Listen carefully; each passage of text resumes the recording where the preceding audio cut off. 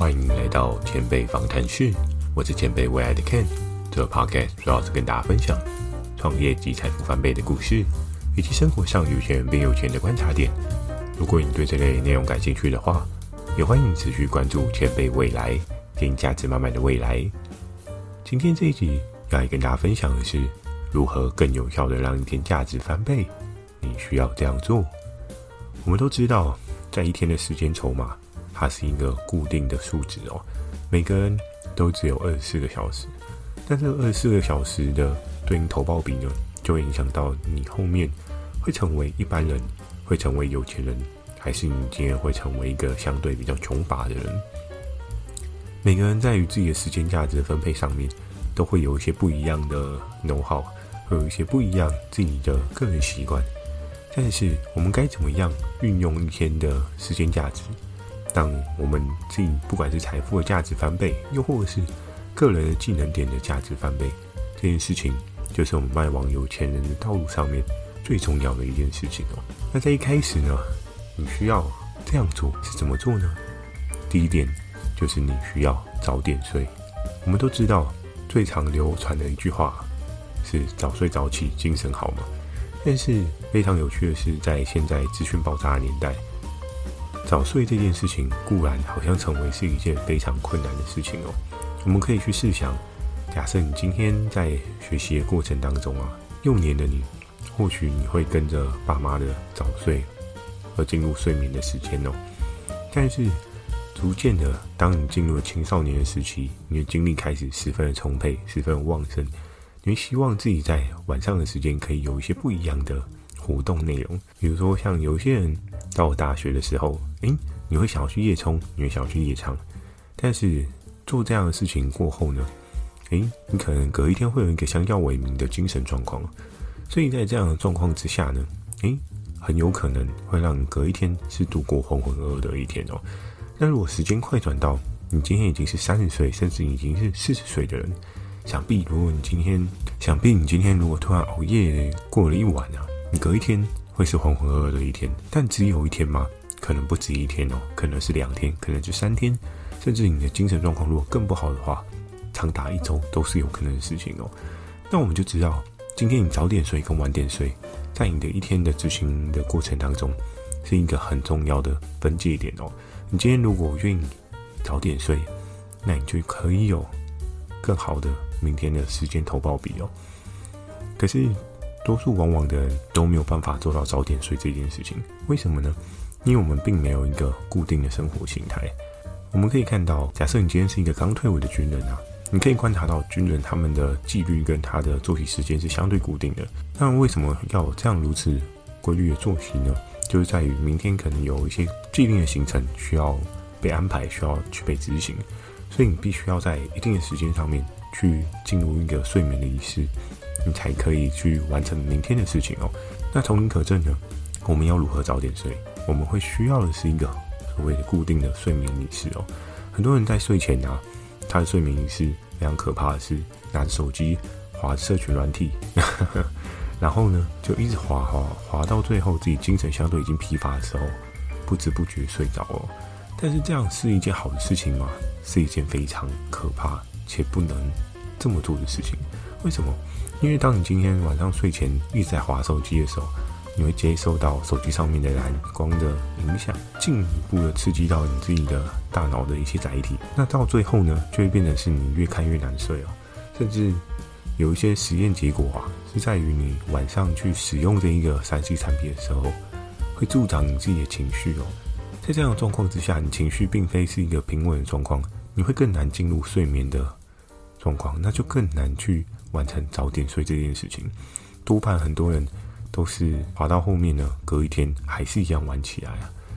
所以我们需要一个固定的睡眠仪式去帮助自己入眠哦。那看我自己相对比较推荐的睡眠仪式呢，就是看书哦。现在的人可能有的人会习惯看纸本书，有的人会喜欢看电子书，那不论是哪一个呢？看我自己呢，我会比较偏向是看的是纸本书哦，因为纸本书它在翻页的过程当中，甚至你在大脑记忆的过程当中，你会对这一些内容相对比较有记忆感，也可以帮助你在睡眠的时候可以吸收一些额外的知识。那更重要的是呢，你也可以读一些相对艰涩的书。非常有趣的一件事情是，在很多的朋友身上想必都发生过一件事哦。当你在求学阶段啊，你打开那个教科书，你打开一页一页翻的时候，你会感到兴奋呢，还是感到想睡觉呢？我相信大概10个里面有8个人都是想睡觉的那一位吧。所以同理可证，你要有一个好的睡眠仪式，或许你在睡眠之前可以看一些你平常可能没有看得这么清楚的书，不会让你非常感兴趣的书，那它就可以帮助你更快速的进入睡眠的状态哦。那第二点呢，除了早点睡以外，我们还需要做什么帮助我们自己的价值翻倍呢？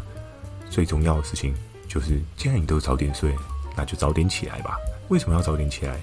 我们可以去看到我们在一天的时间分配当中，如果你今天起床的第一件事情就是直接去上班，直接迈向通勤的路程，直接拿着早餐就往外跑，这样的生活形态是好的吗？我们可以仔细去思考哦。在这个过程当中，想必你没有多的时间可以去思考你一天当中应该要怎么样去规划布局哦。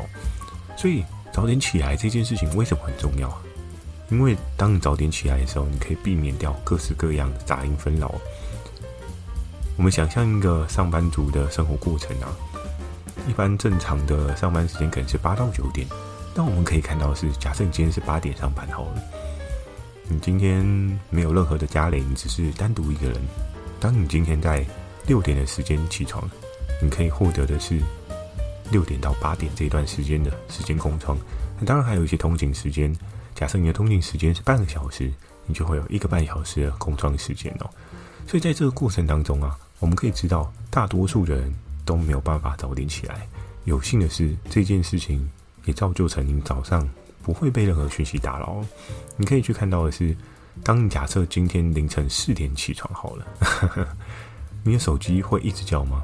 我相信这个几率是非常低的，除非真的有人有很紧急的事情找你，那或许他在这个时候他会叫。但是在4点啊到早上6点这段时间，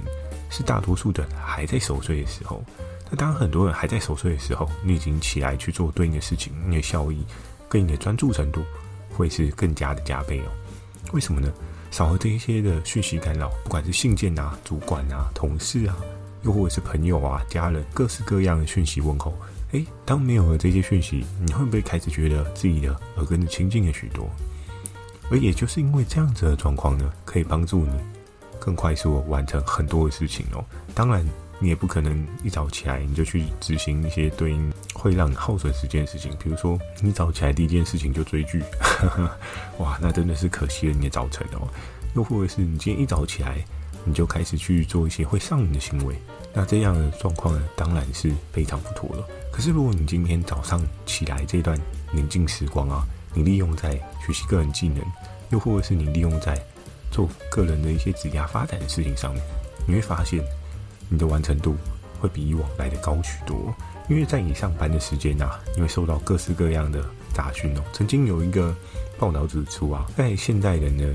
工作时间当中啊，平均大概每10到15分钟，你就会被讯息打扰一次哦。每个人的产业类别不太一样，或许有些人的产业类别比较不会受到打扰，但是大多数的人都是在工作环境当中频繁的受到打扰啊，所以也导致你要完成一件重要的事情是非常困难。你可能完成到一半，你就必须被别人叫走；你可能完成到一半，你就突然有一个会要开。但是这样的状况之下，你要完成的事情就非常非常的困难。所以为什么早起这件事情非常重要呢？这其实是在换取你多余的强效黄金时光哦。只有在最安静的时候，你做的事情，你做的规划才会是相对有布局的。这个布局呢，成型的可能性才会是相对比较高的哦。最后一件事情，你要做什么呢？既然我已经早点睡早点起，我还需要做什么？这件事情就是你必须要规划一件今天一定要完成的事情。记住哦，是一件，不是很多件。为什么呢？我们在生活当中啊，我们很多事情它可能都会有所谓的排序哦。那我们想要做的事情非常非常的多，包含看我自己，我也有非常非常多想要做的事情。不管像现在录 podcast， 又或者是我自己个人的工作职涯的内容，